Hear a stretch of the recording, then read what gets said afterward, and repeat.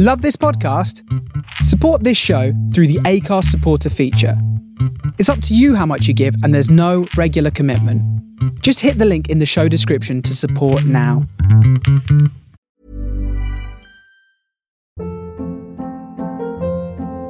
Hold up. What was that? Boring. No flavor. That was as bad as those leftovers you ate all week. Keke Palmer here. And it's time to say hello to something fresh and guilt-free. Hello Fresh. Jazz up dinner with pecan-crusted chicken or garlic butter shrimp scampi. Now that's music to my mouth. Hello Fresh. Let's get this dinner party started. Discover all the delicious possibilities at hellofresh.com.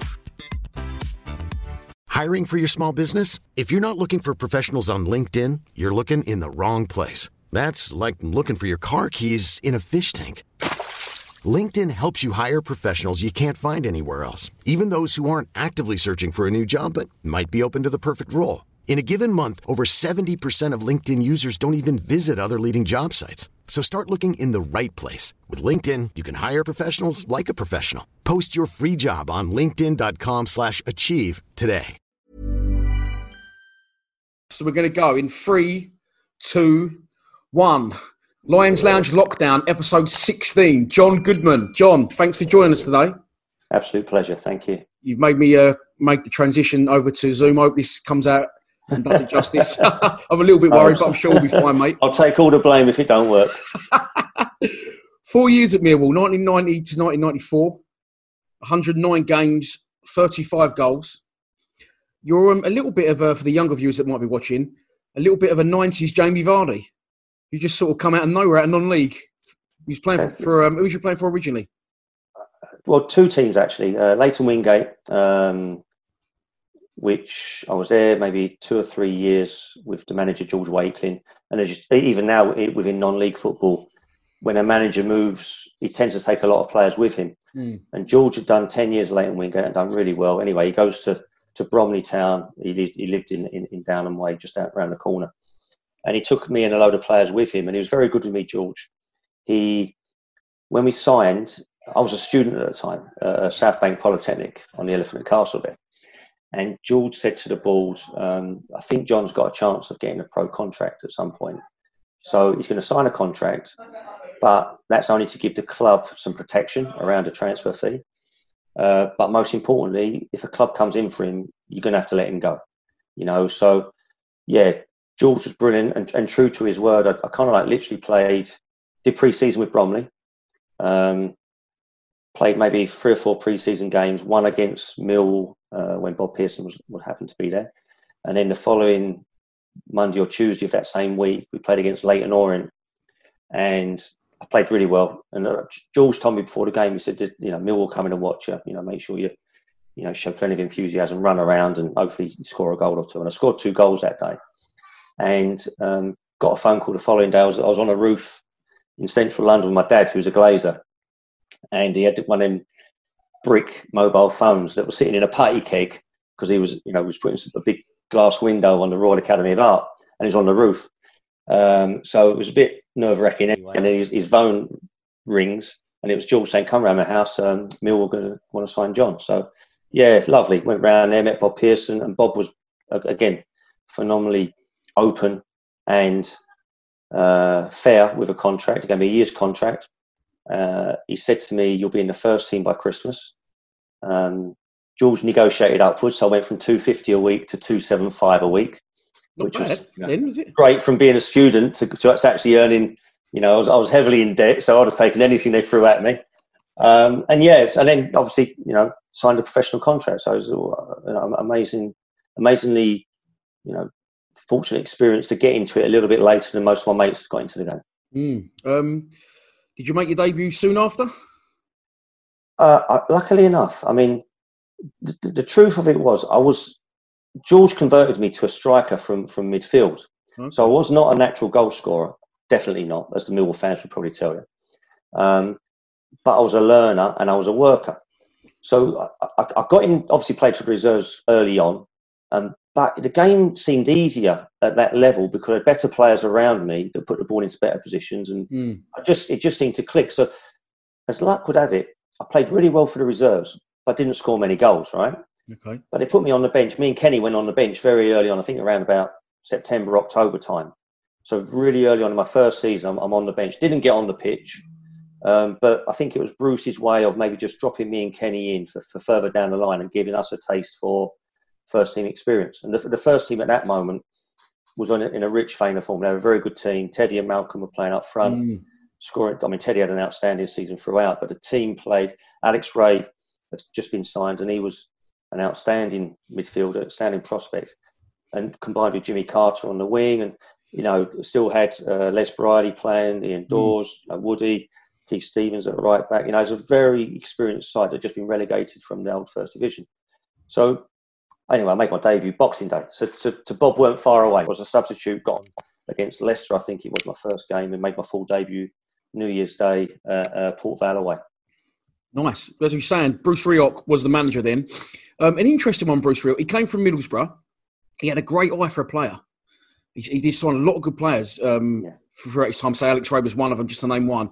But there was also a good mix, as you say, of the squad that had just been relegated from what would be now Premier League. So how did you settle into that squad? There was a lot to say. You had Jimmy Carter, Les Briley, Dawes, Horney, Kevin O'Callaghan, McCleary, Wood, Rhino and Teddy. Yeah. No, I'm from the same neck of woods as Teddy. So we'd actually been to the same school, albeit I think he's 4 or 5 years older than me. So Ted's, he's got super confidence, you know what I mean? So when I met him for the first time, I'm like, wow, Ted, I went to the same school as you. And he's like, he just swatted me aside and put me back in my place a little bit. There was, in a nice way, because I was just, listen, I've come from non-league, I'm a student, and now I'm at the training pitch, and there's Terry Erlock just before he goes to Rangers. It's Bruce Rioch, the manager, there's Steve Harrison, the coach. It was just a little bit, daunting, to put it mildly. It was a very quick transition, wasn't it? From what was great was obviously we all the training down New Elton Way. I can't remember the name of the training facility. Bard Hill Sports, I think it was called, around the back of Charlton's training ground. So, we was all on the same site. It's pre-season. Malcolm Allen was really good with me. Watched me play a few reserve games, took me under my wing. Steve Harrison was amazing with me. He got me out every morning. He recognised I weren't a natural finisher. He had me half an hour before training, crossing and finishing on my own, not even a goalkeeper in the net, just practising heading, one-touch finishing and so on and so forth. So for a tough club that, I played at Millwall as a kid in a school cup final. We played against... I can't remember the school, but it was a couple of lads that were at Millwall at the time, one being Darren Tracy, who was now in the reserves with me. And I remember playing at the Old Den, thinking, bloody hell, this place is different, you know what I mean? It's not your football ground, there's 3 sides that are terracing. Getting in and out of the place was always a challenge in terms of the archways and whatever else. So, but there was underneath the toughness, they were really good with me. And I'd seen the other side with Paul Goddard, and Paul was, unfortunately for him, he'd come from Derby. I think he was signed as a record signing to help the team stay up. Ex-West Ham, which never helped him whatsoever. No. And he probably wasn't a Millwall player, and a lot of the lads at Bromley that I played with, they said to me, John, what you got to do there, mate, you got to tackle, you got to run, and you got to be committed to that club, right? And I thought, well, I can do all of them things. There's things that Teddy can do and Malcolm can do as strikers that I just can't do at this moment in time. But what I will do is just work my socks off. And, what there was a tremendous platform. Like if I'd have gone to a club, I think looking back as a non-league player with the rawness that I had, if I'd gone to a team that was struggling in Division 2, I don't think I would have had a career, because I wasn't. What happened was Teddy enabled the whole team to function and enabled me to play. Because I could do the things that he wasn't in his game. I'd run the channels, I'd close down. You had blistering pace as well. Yeah, and he wasn't slow, but he was measured with how he did things. And I remember training with him early on, and he was an outstanding technician. He could strike the ball clean, he could head it perfectly, he could take the ball one touch, as could Malcolm. And so I was, very much respectful of all the things they could do. and just thought, well, I just got to work my socks off here and endear myself to the boys that way, because I'm going to make mistakes. I'm not going to secure the possession as well as them. But I was, I was lucky. I scored a few goals, created quite a few for Ted in that season. We had a fair run of finishing up in the playoffs. Yeah, as I say, you just mentioned a few players there. We had the old school that was sort of coming to the end of their Millwall tenure, the legendary side. But then it's hard to remember down the years, like a very out-and-out attacking, exciting Millwall team. But as we said, Malcolm Allen, Alex Ray, yourself, all going forward. Jimmy Carter. Jimmy Carter, well, again, he was electric quick. The football was outstanding. I remember, I was signed, but Mick McCarthy must have been injured at the time. This was pre-season. I'm sitting in the stand, and we might have played a Scottish team. There might have been, I'm trying to think, it was either Falkirk, because Alex came from Falkirk, or a Hibernian or someone like that. Anyway, so the Scottish team were playing pre-season. The pitch was beautiful. And you've got Teddy and Malcolm up front, and they are not, they'd admit they're not the most mobile of runners, but their interplay, and Alex running beyond them, and Jimmy threatening down one side of the wing. It was, Bruce got something going there in terms of redefining how the team played, and fair play to him for that. Yeah, what was he like as a manager, Bruce Rowe? Because obviously, it didn't. Yeah, I mean, I have heard, but I'll ask your opinion.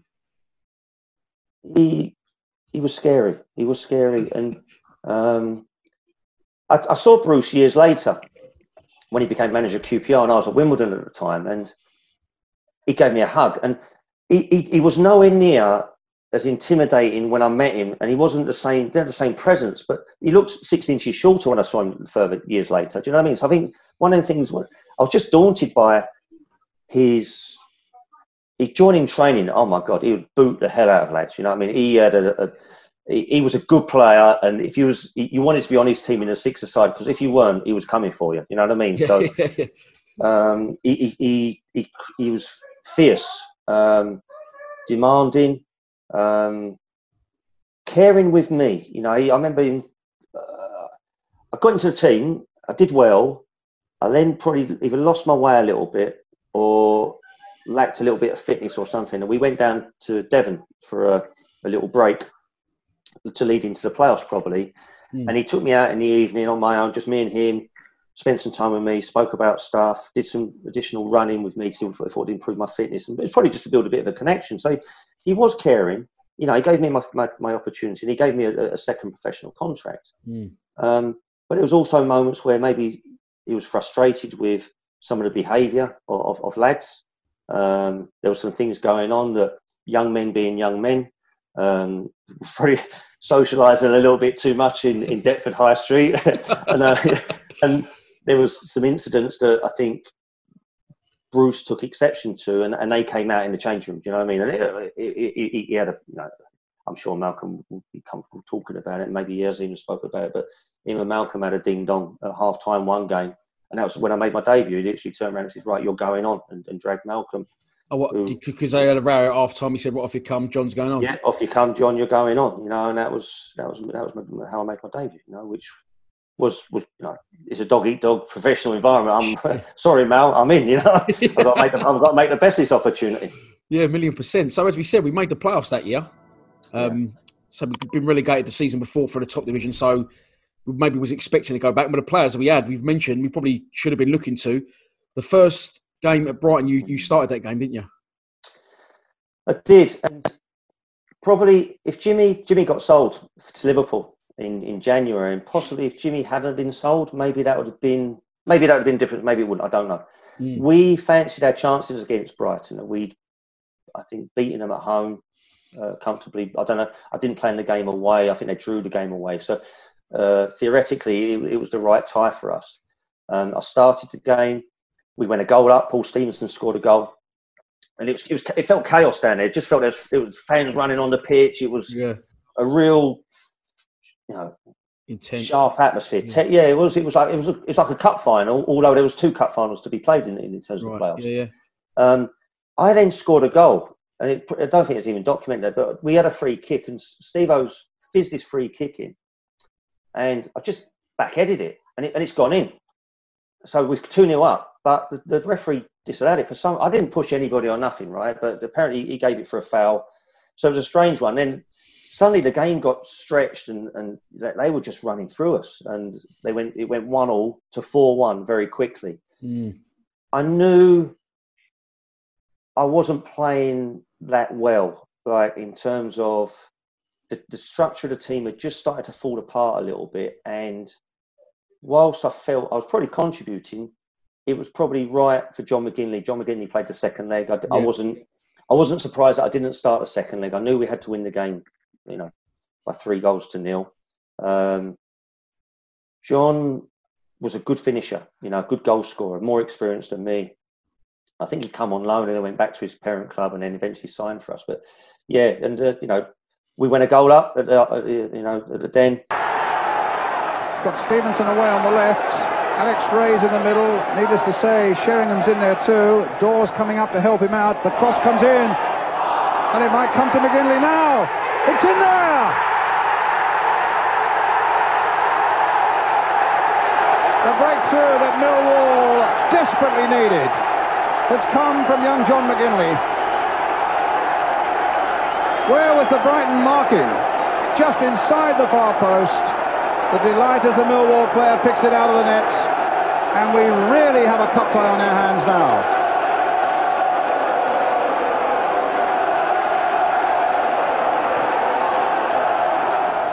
But then they got away from us again. I think what I learned from the playoffs during my time with Mill, because it happened a couple of times with us, 2 or 3 times possibly, was that we had good teams, good league teams, and we could, we grind out results. We finish well in the league, but just didn't have that cup final big occasion. Yeah, it just had something different. I remember playing against Derby and Tommy Johnson and Marco Gabbiadini playing incredibly well, 2 strikers for Derby, and they scored the goals that got them up. It was the same with Brighton really. Robert Codner running through, Mike Small up front. I remember him.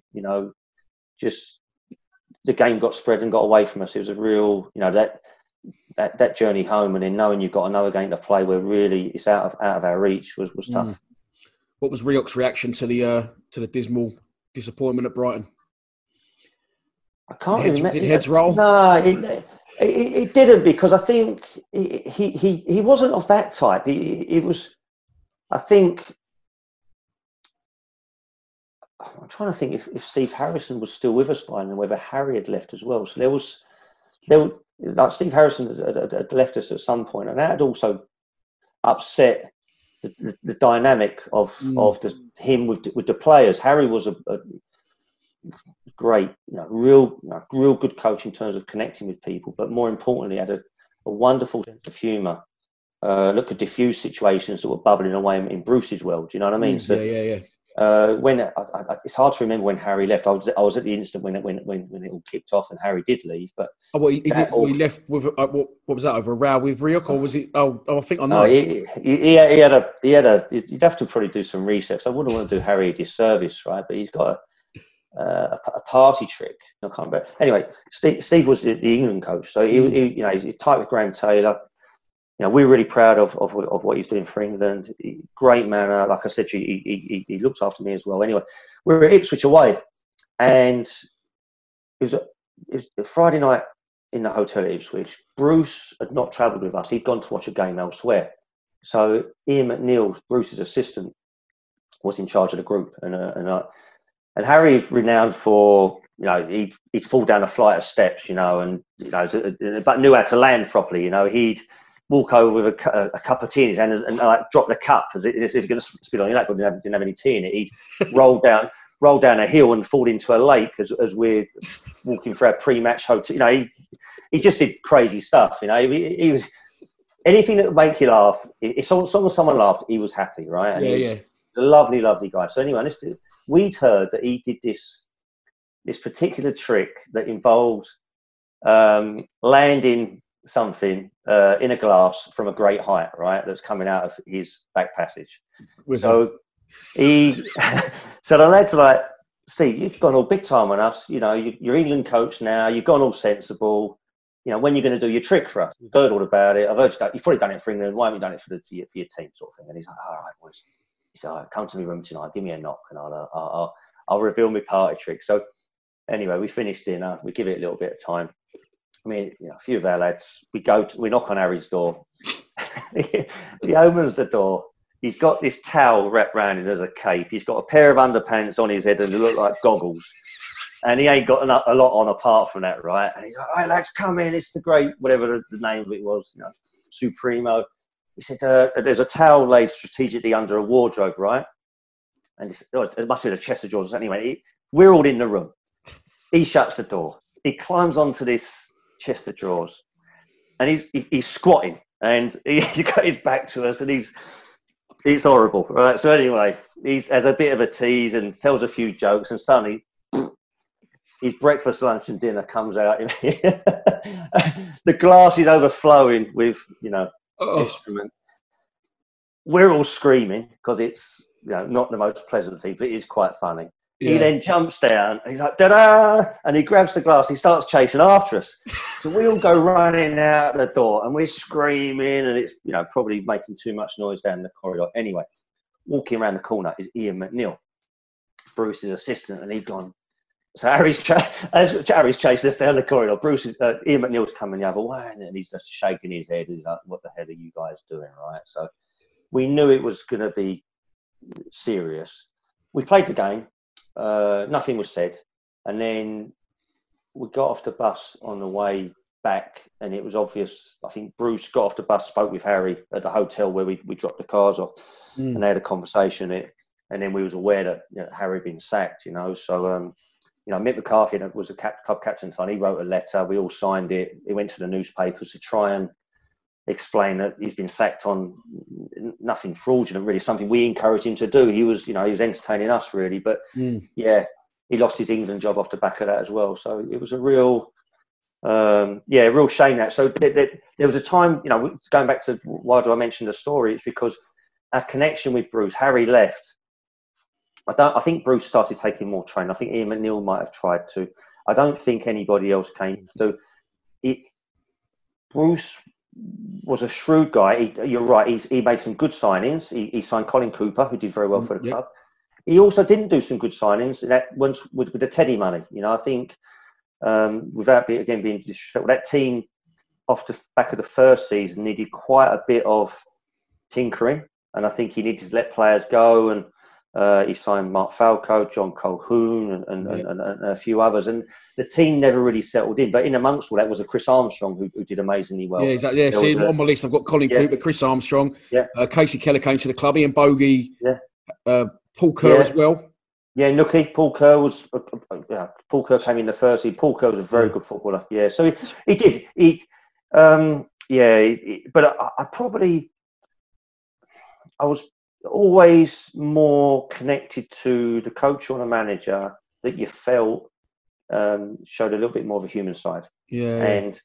And so Bruce didn't work for me, but he would have worked for a Colin Cooper or he would have worked for some of the other guys. You know what I mean? I found Bruce difficult. Yeah. I mean, do you think? I mean, obviously, it's just moving to the second season again. We've been in what was the Premier League for 2 years. We come down the first year, we make the playoffs. And then just miss out in the playoffs. Second season, probably would have been expecting to do well again. Obviously, we didn't, and Bruce gets sacked. Started allegedly a player revolt by Mick McCarthy. As a younger player that's coming into football for the first time, maybe an older head, a disciplinarian is not so bad. But do you think the more seasoned pros struggle with that a bit with Bruce's reign? I think that it was interesting. So one of the things was you weren't allowed to wear jeans. You had to wear trousers to training. You couldn't be unshaven. There was trousers to training. Yeah, I think it was a thing that Glasgow Rangers do it. Where you have to wear. I don't know if they still do, but you used to have to wear a suit to the training ground. So you had someone like Terry Hurlock, who was always unshaven and was a bit of a scruff bag, if we're honest, but was an outstanding footballer, fully committed to the club. There was a little bit of stuff that was again would be called Sergeant Major-ish. Bruce would say it's about creating discipline, but it probably was a little bit overkill. That second season, I think what he had to replace was 38 goals that Teddy Sheringham scored. Right? And I remember I'd played 20 games that season, scored 5 goals. I was then 20 years of age. I'd had I'd established myself as a bit of a first-team player, but a first-team player in a very good team is not the same as a first-team player where suddenly I've got to be the lead striker possibly. Bruce called me into the office during the off-season and said, listen, you need to look after yourself. I want you to be fit and ready for a pre-season. And I'm looking to you to establish yourself, as our main striker. And I was like, yeah, no problem, Bruce. Great. I'm looking forward to the new season. But I probably wasn't ready. I wasn't ready to be that player. And so, early on in pre-season, he signed Mark, Falco, he signed John Colquhoun, he signed Chris Armstrong. We still had Malcolm Allen, I think, at that moment in time. So there were a number of strikers there, but none of us had 38 goals in us. You know what I mean? It seemed like we had a lot of forward-thinking players around that time. Yeah, we did. But you can only play 11, and you only play 4-4-2, and and so I think Alex. I'm trying to think who else we met. I'm not sure if Les Briley played so much the second season. It was a team in transition, and you see it a lot.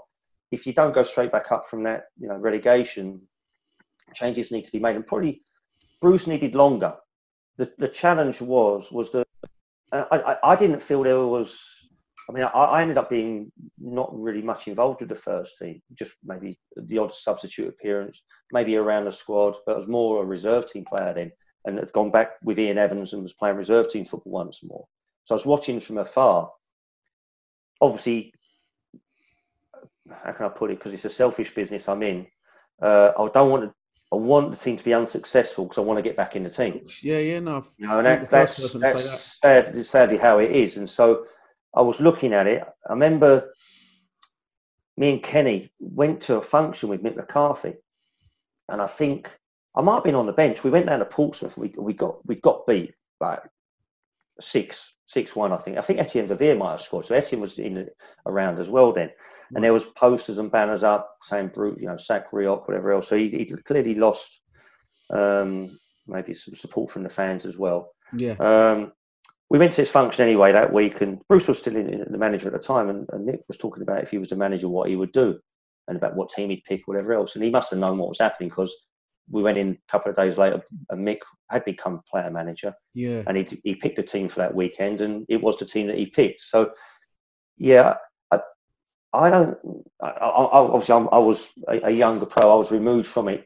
Definitely. Why do you think that was? Why had you been? So you come in, Rioch. Well, Bob Pearson signed you. Rioch gave you your debut. He took you, when he felt he could help you out with fitness and had a little one-on-one with you. But then now, by this point, you're back in the reserves. Was there? Obviously, there wasn't a falling out, or was there a reason? No, I think. Listen, ultimately, he's got to win. He's got to win games, and I've been. As I said to you, I'm a learner, and I was learning on the job. I was learning the craft of finishing, not having been a natural striker as well. And he probably felt it was too much for me. And the results weren't great.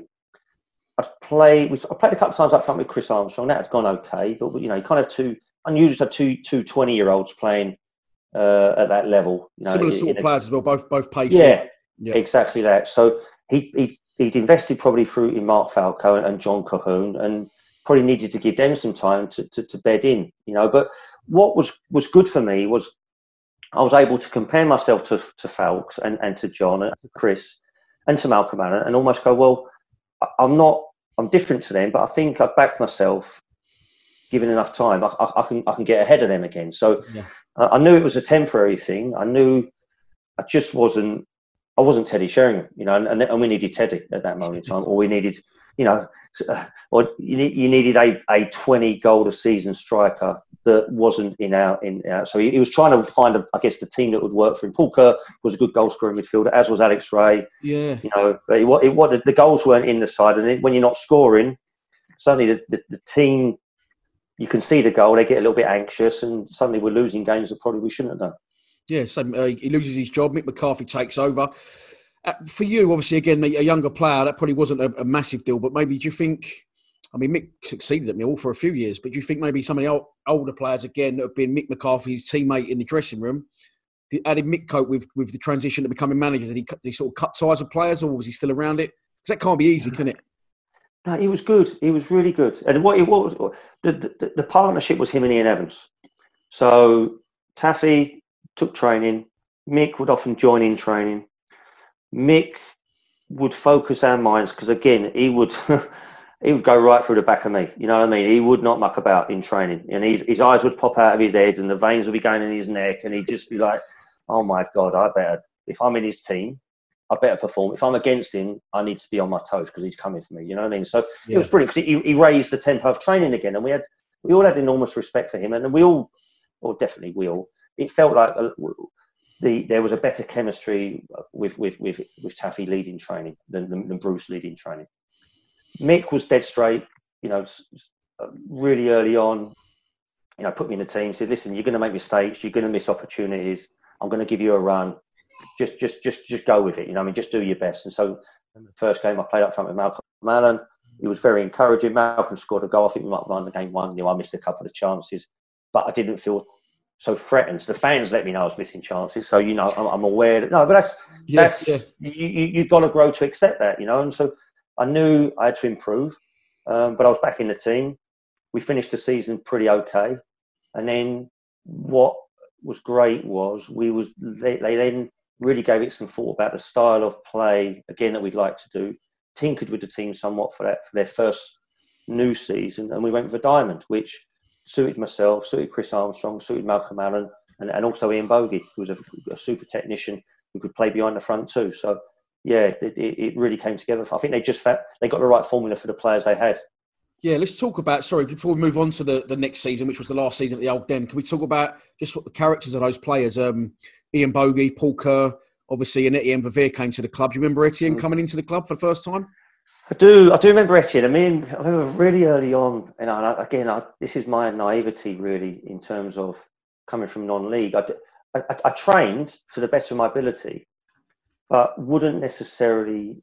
I wasn't that coachable. I don't think. You know what I mean? I wasn't. I wasn't tactically astute. I just saw what's in front of me, run after it, or try and score a goal. Didn't understand the more subtleties of the game. Etienne comes from Holland.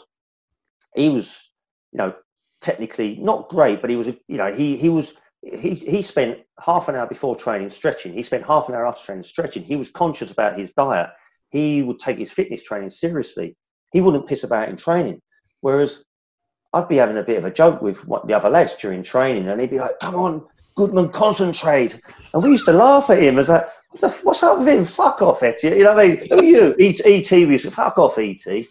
But he was here. He was serious. He wanted to, improve and have a career in the game. And it was only years later I realised, bloody hell, I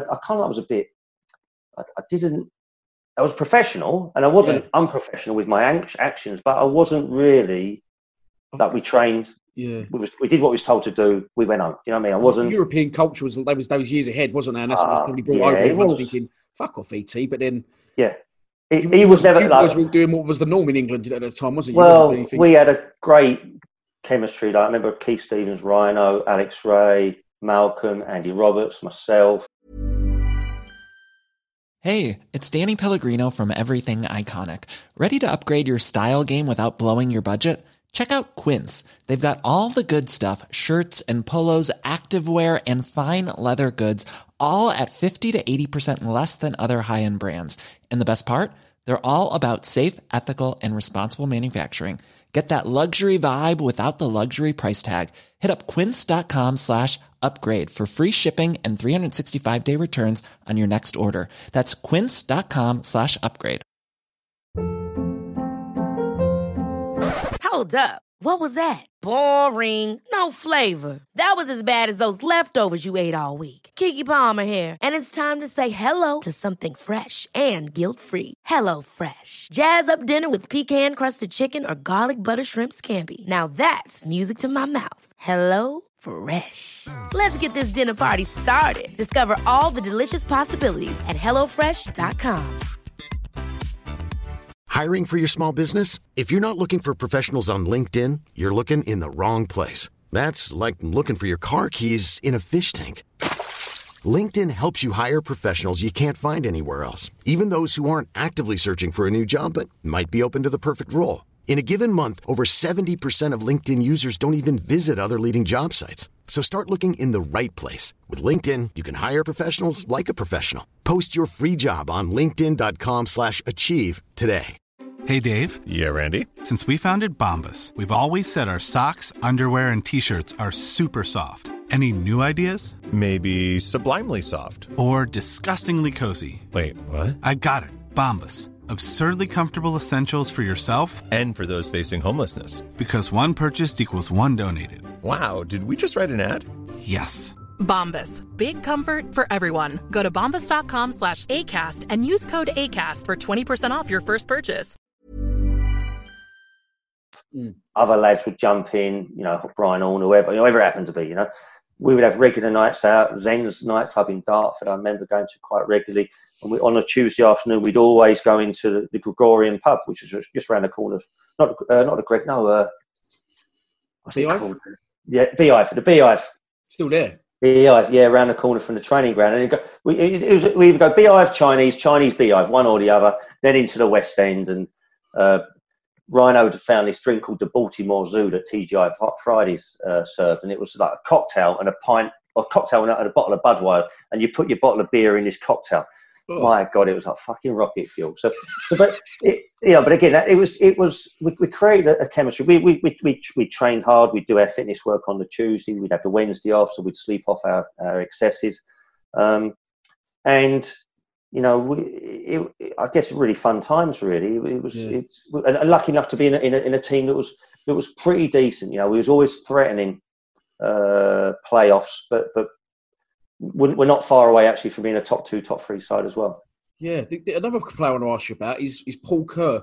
There was I love 90s. I mean, I love football now, obviously, but it just will never compete with the 90s. I don't think just the things that happen and just random things happen. Like Paul Kerr came to the club, was our top scorer that season. Scored 14 goals in 44 games, and then left for Port Vale. What? No idea why. I mean, did he not settle down south? I don't know. I think there was must have been something like that. He came on loan my first season, and I was getting a bit leggy. So I was adapting to first team football. It's physically very demanding. Teddy used to say, well, John, just breathe, and it's really hard to just breathe when you're blowing out your arse. You know what I mean? But So came in, and he was kind of like a hybrid player. He was a midfielder that could play up front. He could play left midfield, but he had a real eye for goal. And I remember him coming in with one of the first games, Leicester away. I think Ted, we might have won the game, but we called him Nookie Bear for some reason. He looked like Nookie Bear. He come off the bench, and I just thought, wow, he's a really good, technically gifted player, this guy. And again, he was a lovely lad. You're right, that next season, wherever he played, he scored. I don't think he could settle without knowing much about it. I just remember thinking, yeah, you're right. He performed really well in a team that didn't function particularly well that season. Yeah. I don't know, of all the clubs to go to, Port Vale doesn't sound like, the best option he could have had. Well, especially if you come to a top side that's up there in the Championship or compete in the Championship, you do well for them. You don't then leave to go to League 2 Port Vale. No, I think it could possibly have been as well. I think obviously Mick had become the manager, so there was always some financial challenges for Mill as a club, and true. Particularly was going to new stadiums. So I think maybe I'm looking back. John Cahoon went back to Scotland. I think Mark Falco probably would have got released. So Paul might have been one of that group of players that maybe was on a different salary band to everybody else. So they just maybe needed to let him go. So it was a shame because he was a lovely fella as well. He ended up being a PFA rep for a while. So he was a very caring guy. He was a good looked after me. Again took me under his wing and gave me his knowledge. But yeah, it was a strange move back to Port Vale. Yeah, it was a strange one. Also, we had Ian Bogey. We'll get onto in a minute because I want to discuss a certain goal you scored and something you did. Thanks, you didn't look at me. Like him, Malcolm Allen, and Paul Kerr. I remember them all being great players as a kid. They was all very similar sorts of players, wasn't they? All attacking. I mean, Malcolm Allen. Well, Malcolm was a more of an out-and-out striker. Malcolm had a good eye for goal, whereas Ian Bogey, if Ian Bogey could score, he would have had an even greater career. It's interesting how he ended up coming to us because I think he was labelled the next Paul Gascoigne. So he played in the team with Gascoigne and Paul Stevenson. I think they all played together. Yeah, Geordie. So between and again, he had a great sense of humour, Bogues. He did Elvis one Christmas, you know, with a fancy dress, and I was Elvis because I was Elvis. The fans called me Elvis, didn't they? Yeah. But I rocked up as Elvis, and Bogues is also Elvis, but he's a better Elvis than I am, you know. So yeah, he was again, good lad, funny, a great feeder, provider for opportunities. So he played behind the front too. Again, not as selfish. I say Paul Kerr was more selfish, Bogey. So Paul Kerr would score the goals, but was not the out-and-out goal scorer that Malcolm Allen was. So there was 3 different players that covered, you know, a really interesting, you know, could be perceived as luxury players, possibly for a club like Millwall. You know, like you know, the traditional type of Millwall player, you wouldn't. They're very creative, very brave to receive the ball and put the ball at risk, and you know, to accept that things ain't always going to go their way, you know, and to accept that maybe the fans will get on it then when it's not going their way, but they'll get it right often enough to turn the fans back around again. Yeah. So the 1992-93 season was the last season at the Old Den. Yeah. Signings that came in, you said that they like to go for a diamond. Andy May was brought in as a sort of in front of the back four. Jamie Morley came in for Chris Armstrong when just after the season started. But on top of that, a terrific amount of youth that came through. Andy Robertson made his debut the previous season. He also joined in the first team, amongst others, by Kennedy Beard and Ben Thatcher.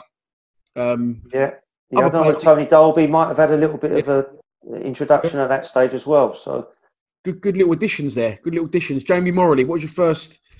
You went on to have a little bit of a good relationship with Jamie, and off the pitch. You know, again, I learned a lot from Jamie. The backstory being, I remember. So Chris Armstrong got signed the previous season from Wrexham. I remember we played Wrexham pre-season friendly. I'm up front playing for Millwall. Chris is playing for Wrexham, and he tore us apart, to be honest. He didn't score, but he tore us apart. And it was no surprise we signed him, right? So, you know, I got on really well with Chris, you know, and we'd go out and enjoy ourselves around town. And, you know, I think Taffy used to call us Pepsi and Shirley. I don't know whether I was in some band, I think, Pepsi and Shirley. So that was me and Chris's nicknames. And obviously Kenny would tag along as well. But I remember being pre-season, that 92-93 season, we go to Ireland, Mick's the manager. He's a legend in Ireland. And me and Chris are sharing a room. We're training, we're preparing for the season. And me and Chris are like, you know, in our beds before one game. He's going, "Cool, can you imagine getting a transfer for £1 million? Can you imagine earning £1,000 a week? Can you know, we're just talking about stuff that is possibly outside of our dreams, you know, but just what we things you're aiming at as young lads." Anyway, he has an outstanding pre-season, gets into the team ahead of me.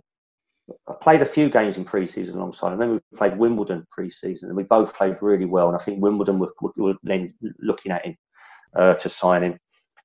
I think we started the season, and I might have been on the bench. And Malcolm, Chris was up top with maybe John McGinley. I can't remember, but I know. And the team, Chris was playing really well. Malcolm was playing well. We were scoring goals. Next thing, Crystal Palace made £1 million signing. Chris Armstrong gone. £1,000 a week. So he was delighted, you know. He's got the £1 million move. He's got his £1,000 a week, and I was. But what happened in return? We got Jamie Morley. Yeah. And again, Jamie came in, and here's this guy. He's uber confident. You know what I mean? He's like strutting the stuff and got a swagger. Proper South London lad. You know, he kind of like had a gift of the gab. Got a lovely turn of phrase. Funny guy. You know, got all the rhymes. Everything's got a rhyming slang to it. Yeah. And I couldn't quite make him out because he didn't look the quickest. He didn't look technically the strongest. But he fucking kept scoring. and again, I think, well, I'll tell you what, Mick had signed John Byrne. He signed John Byrne from Sunderland. And Budgie had scored a stack of goals the previous season in an FA Cup run for Sunderland. And, you know, again, you think, bloody hell, what a good signing that is. So I think John Byrne and Jamie were playing up front, and I was back on the bench watching. And I'm looking at it thinking, I'm better than Budgie. I'm backing myself here, and I'm better than Jamie. But I haven't shown it to Mick yet. You know what I mean? He's given me a chance. I haven't quite done it. Jamie's come in. He's hit the ground running. And so, yeah, they would. It was good because it was competitive. I remember going to knock on Mick's door and saying, "Mick, you know, I've played for the reserves. I've played 10 games. I've scored 10 goals. I've got it sus now. I'm ready. You know, you got to put me in the team." And that was like, I'm not arrogant like that normally, you know, but I was like, I'm ready now, Mick. And fair play, Mick's door was always open, and he'd go, "Okay, Elvis, bear with me. I'll give you a chance. Well, as and when." As luck would have it, John Byrne weren't doing that well. He weren't. I don't know if he had carried an injury or something. He hadn't really settled into the team. And I got back in the side. Maybe it might be Newcastle away or early, around Christmas time. Played well, then scored again. I think against Tranmere over Boxing Day over that period, and I started scoring more regular goals. So I went from scoring maybe 1 in 4, 1 in 5 to maybe 1 in 3, 1 in 2, and ended up going on a real good run with Jamie, matching each other goal for goal.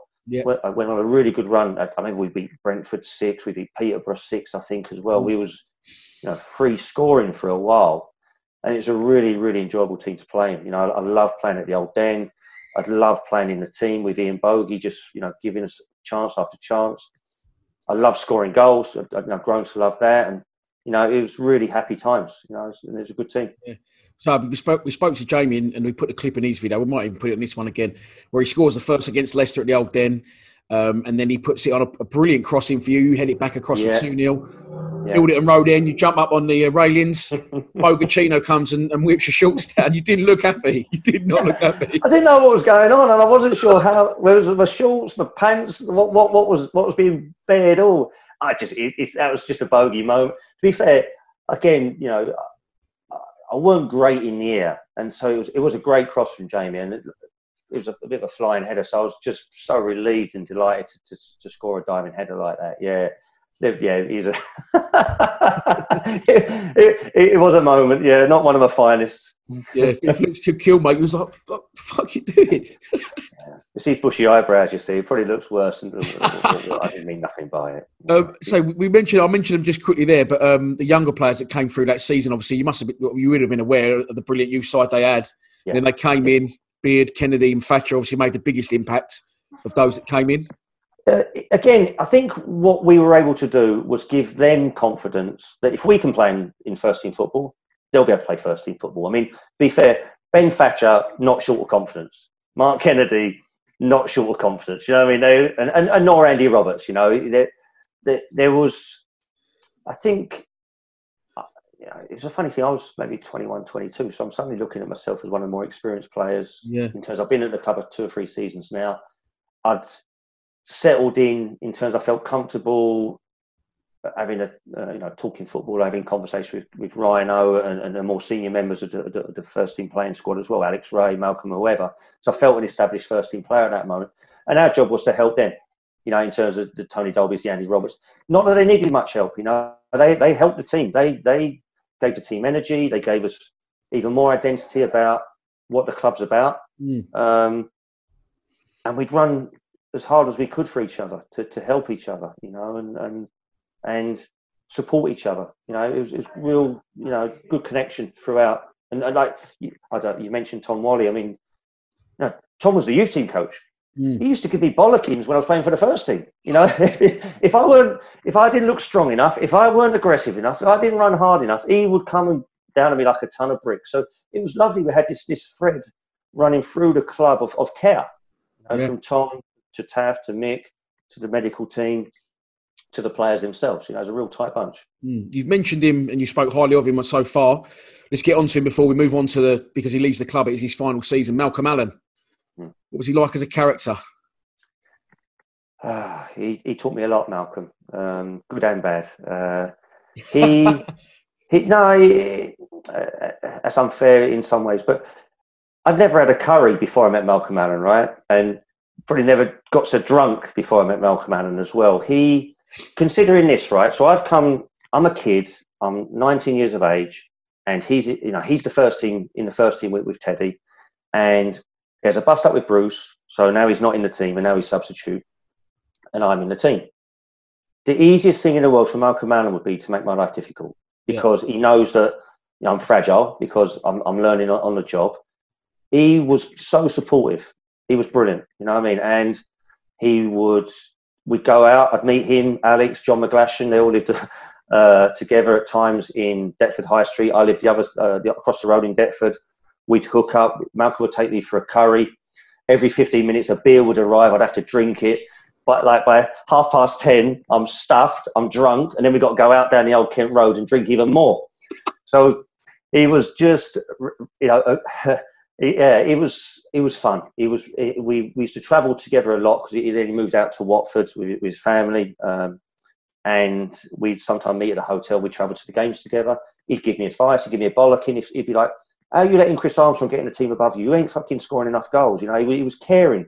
Really early on, he watched me play against West Ham in a reserve game, and I missed 2 or 3 chances. And he collared me the following day, sat me down on the steps at the training ground. He said, "John, you know, you're doing great. You know, you're getting chances. That's brilliant. Don't worry that you're missing them. It will come, you know." And I was really, you know,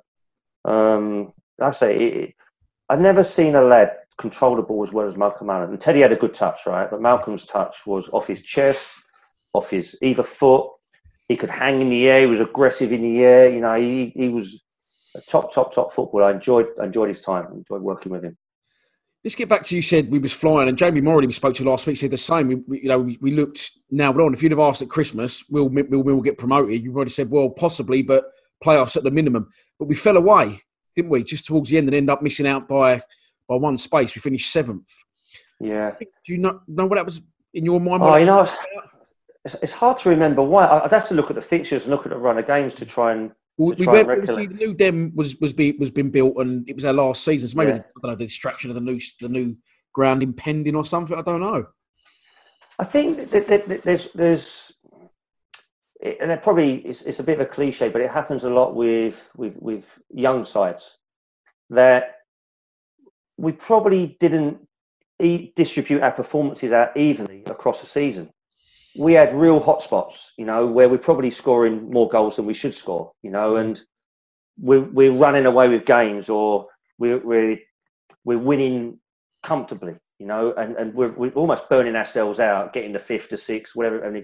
And then probably when I think there was a game against Newcastle at home, we possibly needed to win, and we might have drawn that. And I know we lost Bristol City, I think, at home. We'd lost one and we drew again. Or, you know, there was probably just momentum getting away from us, and there wasn't that gamecraft knowledge to lean on. You know, it was a young team. I've got to say, didn't have a lot of experience. Maybe just get games open line sometimes. But you'd say at the start of the season, if you'd looked at the squad and the youthfulness of it, to finish 7th in the Championship would have been we'll take that. You know, that's a good achievement. I know I haven't got a little bit of experience, Andy May or whatever else, but you know, it was a team off the back of the previous season that hadn't done very well at all. You know, so to achieve what was achieved, albeit we weren't that far away from playoffs or even automatic at one point. Yeah, we just lacked that little bit of experience, probably. What was he like, Andy May? Morley said that Andy May was the first name on the team sheet. Really good player. He sat in front of the back 4, if I remember right, and it was like defensive midfield. Yeah, he was use the word sensitively, the lubricant. You know, the guy that made things work. You know, he just would receive comfortably under pressure. You know, we was always about building play, but still having a threat with myself and Jamie running forwards. Great manner. Yeah, again, good. Not the captain, but a leader on the pitch. We knew he was not tight with Mick, but he must have played at Man City with Mick, so there was a connection there. He had a steady voice.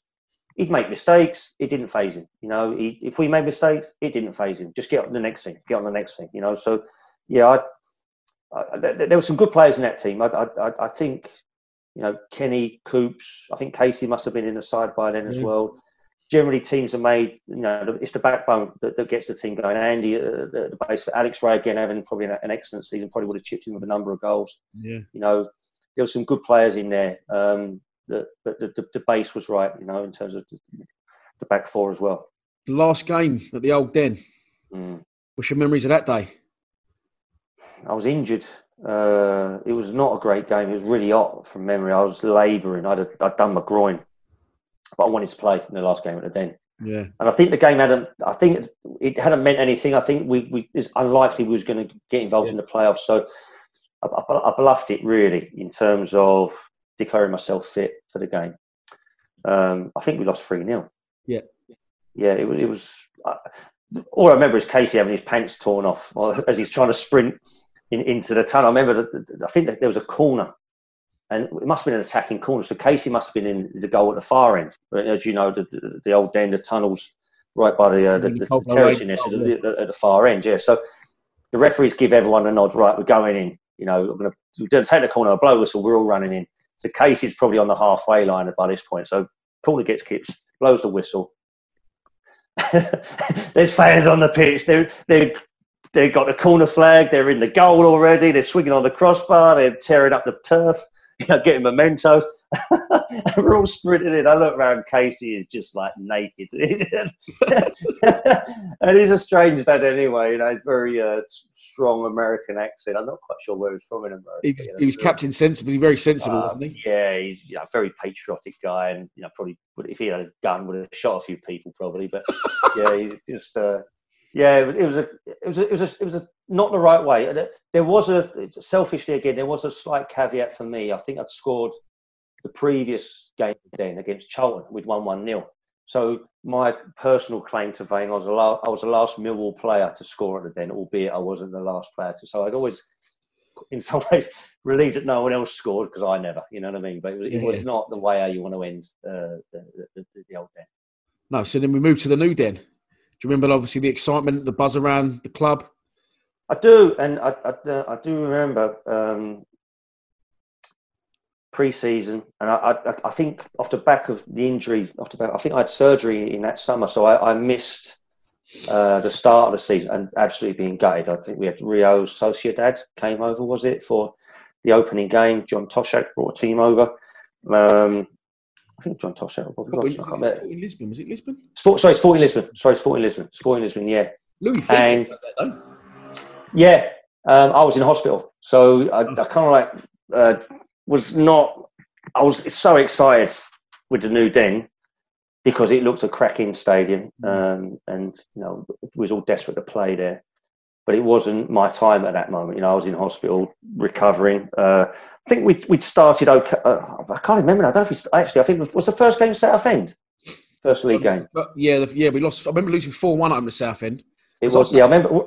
I remember sat in the stand watching that, and as funny enough, I grew up with Jason Lee, who we grew up on his. Yeah, no, he was the striker. Pineapple head. Right, sorry. He smashed Rhino early on. Rhino went off, had blood coming from his head. Got the strapping back on his head, and it was horrible. It's one of them games where you're sitting there. This is not what we want our stadium to be about. We want to be the team dominating and beating people up and winning 4-1. But they were a scruffy side, Southend. It was difficult. And Barry Fry got them going. But yeah, it was.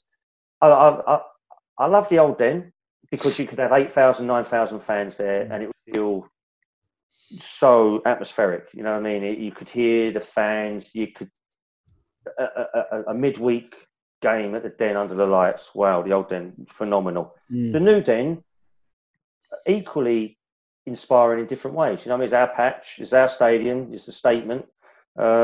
Great pitch, and again we had a good team. And so. So excited to play there. Right, sorry, getting back to the 93-94 season. Yeah. Season at the New Den, your last season at the club.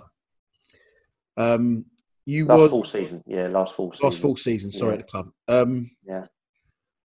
The first player ever, you said the last Millwall player to score at the Den, the old Den, he was the first Millwall player ever to score a hat-trick. Yeah. The New Den. Okay. Yeah, I'll take that. I didn't think you knew that then when I was 10. I thought he was going to correct me, so I was wrong. No, I was thinking the first goal scored. I think, John Kerr got the first one in the friendly, but you got the first ever hat-trick. You've been injured, came back, started against Watford 4-1. Funny day. It's funny that it's probably 25 years ago that it's still so vivid. As is every game, it's a fun, you just such great memories, but they're embedded in your head. But yeah, on that occasion, I was unaware I was starting. The team weren't scoring. I knew I was working my way back to fitness. I'm going to get my chance at some point. I hadn't knocked on Mick's door or done anything like that, but I thought, okay, I feel pretty ready. My usual pre-match meal would have been a beans on toast type thing, but I'm thinking, because I'm sub, I'm going to have a bacon sandwich today, and I have an extra cup of tea, and I might even have a sausage with it, whatever else. I'm going to go to town today because I'm only going to get on for 10, 15 minutes, whatever. Get to the stadium, and Mick's like, oh, Elvis, got to have 2 minutes with you. You're starting. I said, someone must have been injured. I can't remember who it was. Anyway, someone's injured. No problem. And it was one of them. It just, I watched it back on YouTube the other day, actually. The goals were laid on. Yeah, I wasn't bad with my left foot, to be honest. It was one of them I could swing it and it would connect. And the first one probably was a little bit more difficult than it looked because I had to hook it from behind over my shoulder. But yeah, I think we hadn't scored for a little while. So Phil Barber's giving me a big hug and there's a lot of relief that we've got to go. And the second one, God knows what the lad was doing. He's 20 yards from goal trying to chest it back to the goalie. And he was hopeless anyway. So he's like, technically, what are you doing? And I remember that. It's probably one of the better goals that I've scored. I didn't score great goals, really. But that one, it flew into the far corner. And when you're on 2, and I'd scored 2 a few times without getting the third. So I was lucky enough that it was a great ball from Richard Huxford, I think it was. Yeah, it was, yeah. Yeah, just the goalie, thankfully, is committed and got it past him. Empty net, you're not going to get easier, opportunity to score a hat-trick than that. So, yeah, real nice feeling. Very proud moment. Have you started to attract attention at this point from other clubs, or what point did you first start to think clubs are watching you? And I think we was aware that the club was always in a cycle of having to sell players, unfortunately. And we had a number of agents that tended to work around our club, so would target us. And I'd had conversations with one of the agents who I think they say it to looking back, probably to massage your ego. Oh, Norwich have come in for you, but the club have said no. But don't worry, I'll let Norwich know that you're in. We can maybe do something further down the line. I'll be like sitting there going, okay, well, if that's the case, I don't know. The thing about football now, but probably more so then, was there was a lack of openness or communication. So if a club had made a bid, you might see it in the newspaper, but Mick would not be at liberty to let me know that a club had made a bid for me, and I was under contract to the club. So yeah, I was aware, but I was in no rush. I was absolutely loving my football. I was getting paid to do something we enjoyed, and I felt I was still had quite a bit to learn. I didn't think I was anywhere near as accomplished as someone like Teddy that I've played with. I thought, that's the level. That's the level of striker. If you're going to go and play in the Premier League or higher up, that's the level you're going to be aspiring to. A good season for you, a good season for the club. So you finished third. Let's talk about a few other games that season. The massacre of Crystal Palace at home on Boxing Day needs to be definitely mentioned. Yeah, that was. And again, Chris Armstrong was playing for Palace, and again, I was tight with him, and it was nice because he'd done it. He'd had a season in the Premier League, Chris, and done well. Although Palace got relegated, he'd shown that he could score goals in the Premier League. And again, I was thinking, okay, Chris can do it. I might be able to do it as well. But we again was on a great run. It felt like it was under lights, but it must have been a 3 o'clock kickoff. I don't know, but it felt there was very atmospheric again. And yeah, it's Boxing Day, so everyone's on the side of the pitch, when it's freezing cold. I had a chance in the first half, I remember, and I run round it. So rather than use my left foot, I opened myself up and tried. And it's just one of them, too precise, no disguise on the finish. And Nigel Martin made a good save, but I was gutted about that really, because I felt it was a better chance than what I should have taken it really. Yeah. Anyway, I can't remember. I don't know. I can't remember the scoring sequence. I can tell you this is onside. Ray is onside. He's got the ball through to Verveer. Can he turn? Brilliant. Just needs that cross, and he's managed it. It's going to be in there. It is. It's Goodman, and Millwall are ahead. 50 minutes gone. It was a brilliant piece of skill from Etienne Verveer. Another Millwall corner, and Palace are up against it now. Up goes Stevens. Verveer hits the crossbar. Is it in? It is. It is. And I think Verveer will claim that one for himself. Brilliant piece of skill from the Millwall number 8. The league leaders being beaten. Alex Ray. Goodman, scorer of the first goal. Can Mitchell turn? He was pushed out. It's a penalty. It's a penalty, and Millwall got the chance to go 3 ahead. Which he does. Alex Ray has done. It's a fantastic time for Millwall. I look back and I think, I remember at the moment because I didn't connect to it properly. And thankfully, it's one of them where you're that close to the goal, just by heading it down. The goalie almost try to read what's going on, and they dive out of the way. It's a relief moment, because I was always conscious that I'd miss as many as I'd score, and there's nothing so I guess draining or worrying than the groan of when you miss a chance. The other fan go, fucking hell, Goodman, or fucking hell, Elvis. So you know that you've got a shelf life of missed opportunities. So when they go in, it's fucking hell, thank God for that. It's bought me a bit of time to hopefully get a few more, or just ride a little bit of a misfire as well. So yeah, great day. I think we was in a good spot into the new year. Team was strong. We were playing some good stuff. Yeah, and so we made the playoffs again. Frustration, just get destroyed in the first leg away at Derby. Yeah, again, I sound I'm bloody always injured. I'm probably spent a lot of time.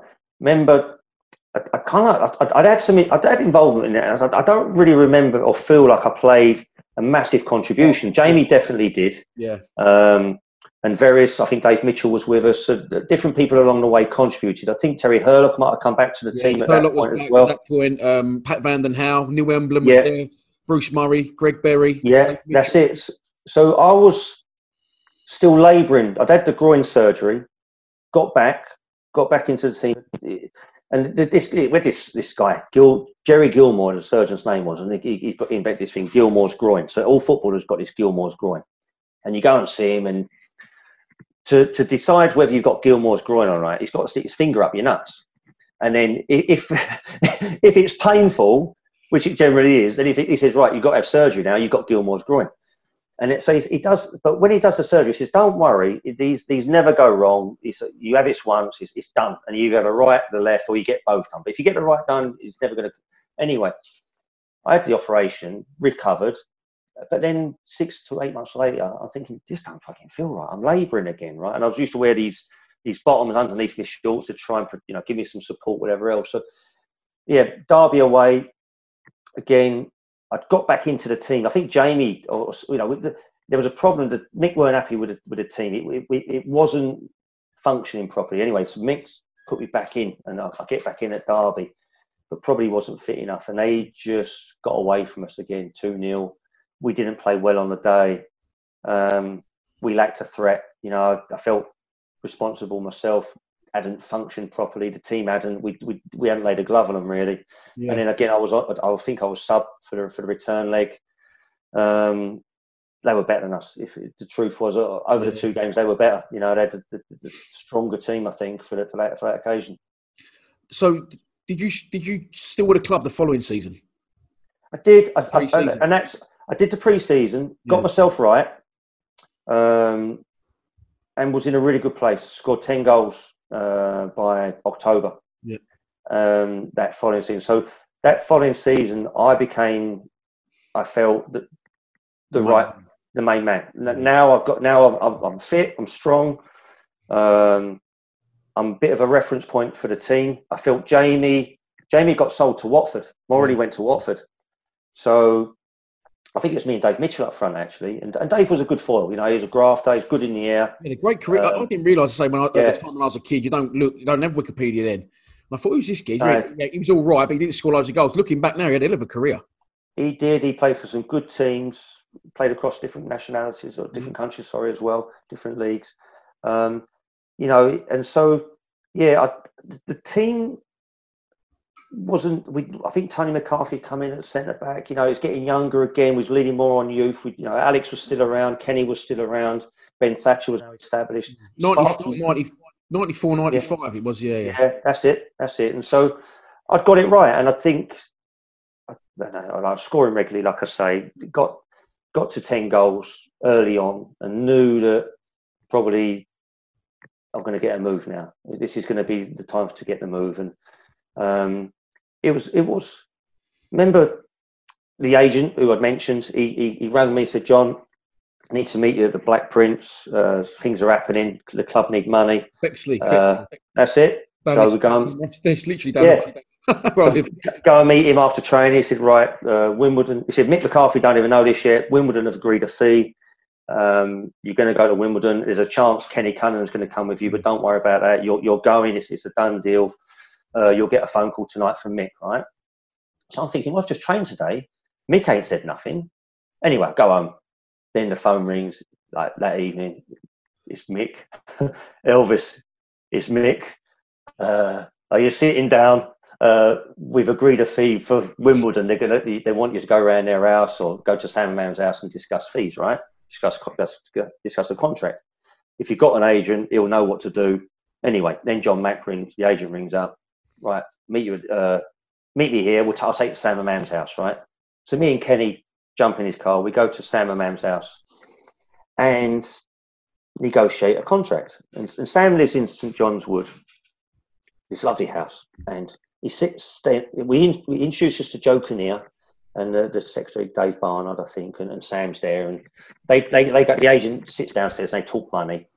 And me and Kenny are upstairs having a beer and watching football, whatever, in his house, right? And then the agent comes out and he goes, right, that's it, we're going. He says, we're going to go downstairs. Whatever they say to you, don't say nothing, but we're leaving.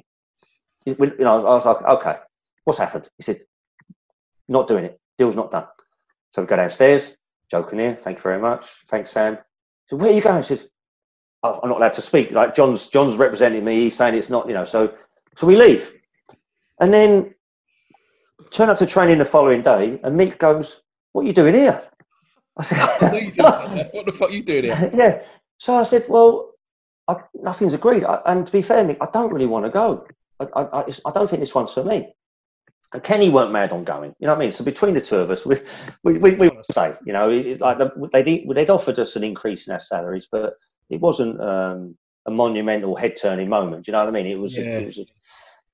So anyway, I train and something's going on in my foot. My foot don't feel right as I'm training, right? So I go, I don't know what the fuck it was. So anyway, I go in and I sit on the Pete Melville, the physio bench, and then Mick comes running in after his fucking head exploding. What the fuck are you playing at? He's going, we've got to see you, we need the money. He said, don't start pulling any fast ones saying you're injured, right? You're fucking going like this, right? So I was like, shit, I don't even want to go. So we was kind of like the club needed the money. That was the bottom line, which was a shame. It was good, in terms of we got to move to the Premier League. I kind of like, I guess, demonstrated to myself that, I could do enough to get a club to think I'm good enough for £1 million fee or whatever, and to take me.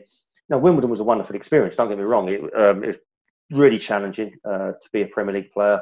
And probably, again, like I did with Teddy, I probably needed a team to carry me a little bit for me to learn the art of being a Premier League player. And I played some very good strikers at Wimbledon, Mick Harford, Dean Holdsworth, Efan Ikuku, Marcus Gale, but people like Gary Blissett and Andy Clark. I learned a lot on all of these guys on the art of finishing, real craft of finishing. And it was soul destroying in some ways because I loved playing at the Den and I loved the style of play. I loved it. It was football. It was good football. It was aggressive, attacking, positive football.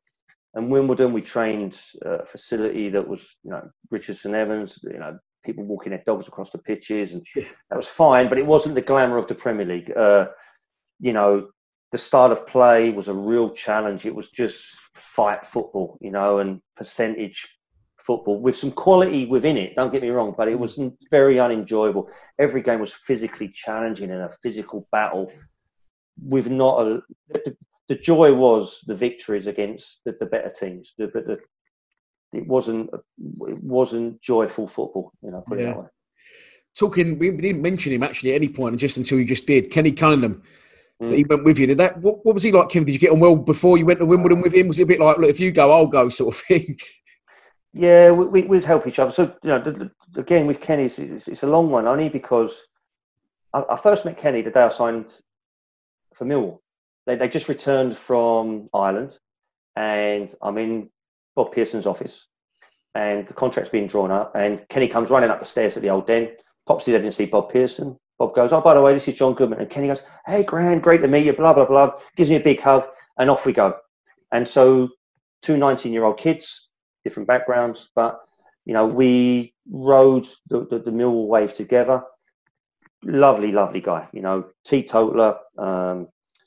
Would always be on a night out of us, laugh at himself, laugh at us. Great sense of humour. My missus and his missus got on famously. He's godfather to my kids. You know, so yeah, we go to Wimbledon. It's as coincidence we're going together. Do you know what I mean? It's quite bizarre how that worked out. Whether he'd have gone on his own, I don't know. You know, he's a strong-minded guy. You know, I mean, he's no pushover kid. So I'm sure he had aspirations of his own career, but it was a help because I was aware of the day I went to Sam's house and signed. I don't think Kenny came with me. I went back to Sam's house, right?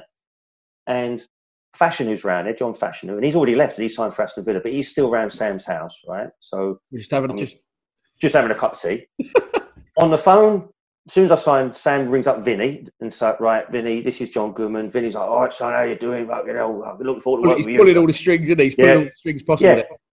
So, and I'm aware. I think, fucking hell, these guys, these are bonkers. You know, I know we had a great time at Wimbledon. At Mill when I played with Terry Hurlock and Pat Van Den Hout and Keith Stevens and Gavin Maguire. There's some tough cookies there. Don't get me wrong, you know. But now I'm going in with Mick Harford, Vinnie Jones, and a whole new school. So, yeah, it was. But again, a tough exterior, but a warm family inside it. You know, great. But I think we supported each other during, you know, that adjustment. You know, Ken went on to have a fantastic career. Should be a coach and should be a manager somewhere because his knowledge of the game is outstanding. But he does. I know he does his media work, and you know, probably he enjoys that and enjoys the flexibility that gives him. But I think he should be in the game. In my view, I've got strong views, you know, which are not necessarily Kenny's views, but I think football needs football people in the game, and he's a great football person. You know, and you know, I'm disappointed that we haven't found a role for him within any coaching. I think you like to. I spoke to him on the phone the other day. Ran me up. Great character. I never spoke to him before, but the way he spoke to him as if he'd known me forever. And yeah, absolutely. He said, "What day do you want to do?" I said, "Whenever's good for you." He said, "I'd like to have a few rounds of golf and." We'll do it Thursday. So good luck to him. He's enjoying himself at least. He is. He's got, you know, a lovely partner. He's got his young son. You know, he you know, at Wimbledon, he was tough because I remember we did a pre-season and we went down to this naval tour point and we're all having skinheads because that's what they do in the Navy. They have skinheads, all right? So we're going to come back and when we get the team photo, everyone's got to have a skinhead. And Vinny turned up with the Clippers. And you got in line straight away. Number one, done. Mick Harford, everybody done it, right? Kenny refused, and I think, fucking hell, Ken, you're gonna take one here, mate. And he was like, I ain't doing it. You ain't doing it to me. But I think he was conscious. He was going bald, right? So he probably would have done him a favour because it might have made his hair grow back a little bit stronger. But anyway, he didn't. He had left that mop on his hair. But, you know, he was his own man. You know, if we go out and he's not drinking, he's not drinking. Whereas I'd be like. You know, with Malcolm Allen, every 15 minutes we're drinking a pint of lager. That's how it is, you know. Yeah. So he's that's a good question, mate. You say you went on to have a great career at Wimbledon. Sorry, not Wigan.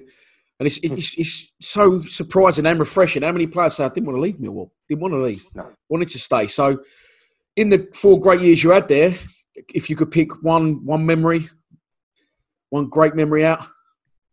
For me, it would be my debut, Port Vale away. New Year's Day, absolutely teeming down with rain, and I really had the dream debut. Really set up Teddy for his first goal, and was lucky enough to score a second. We won 2-0.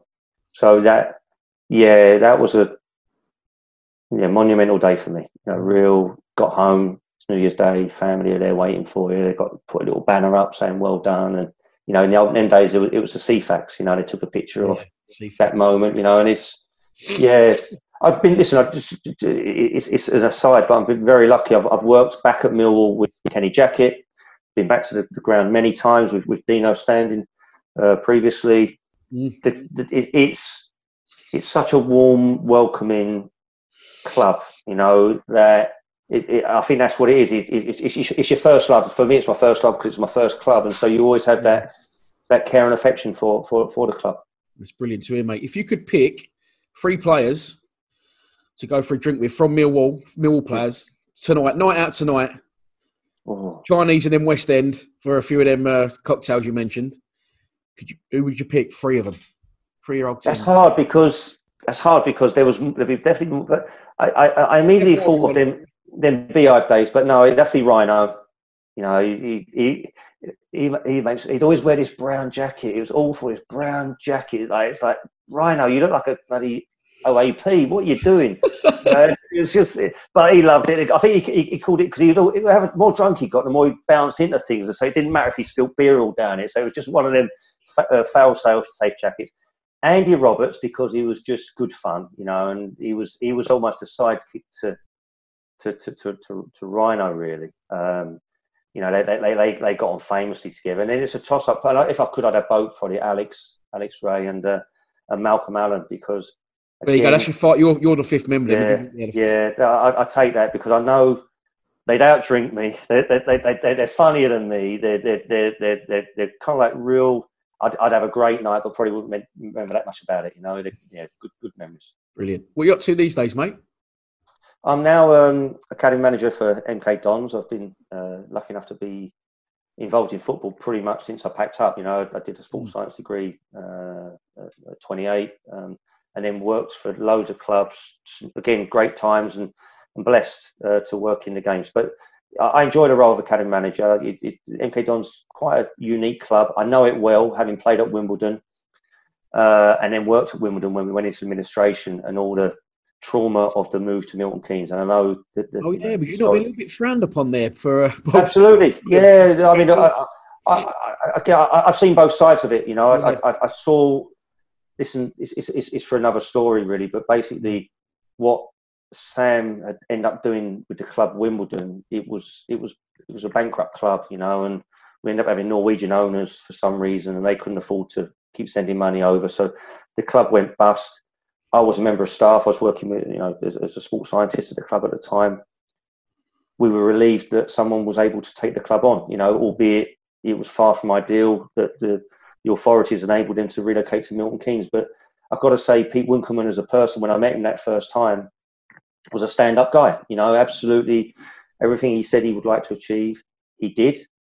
It tried to do it respectfully, I suppose, in terms of the history of Wimbledon. But of course, and I think everyone at MK is pretty comfortable and very happy with the success that Wimbledon are having. You know, and it's a hell of an achievement. It's a testament to a club of Wimbledon to do it twice, to rise up and win an FA Cup, to be a Premier League team, to then disband effectively, and to rise up again and be a Football League club. It's enough that should be a resounding success story without any bitterness or animosity toward MK Dons, because unless you really know the story behind it, it's not easy to point fingers without knowing. It is, and like I say, the club is progressive. It's forward thinking. It's got, you know, cracking stadium, great track record of developing players. You know. And I'm, you know, delighted to be a part of that, and hopefully going to help a few more have careers in the game. That's brilliant, mate. So your Millwall career was very popular, was good, and the fans were, you know, up over the moon. You was coming on today, and it's been a pleasure. Right. Thanks for your time, John. Really appreciate it. Thank you ever so much. I really enjoyed that. Thank you. Thank you, mate. Cheers.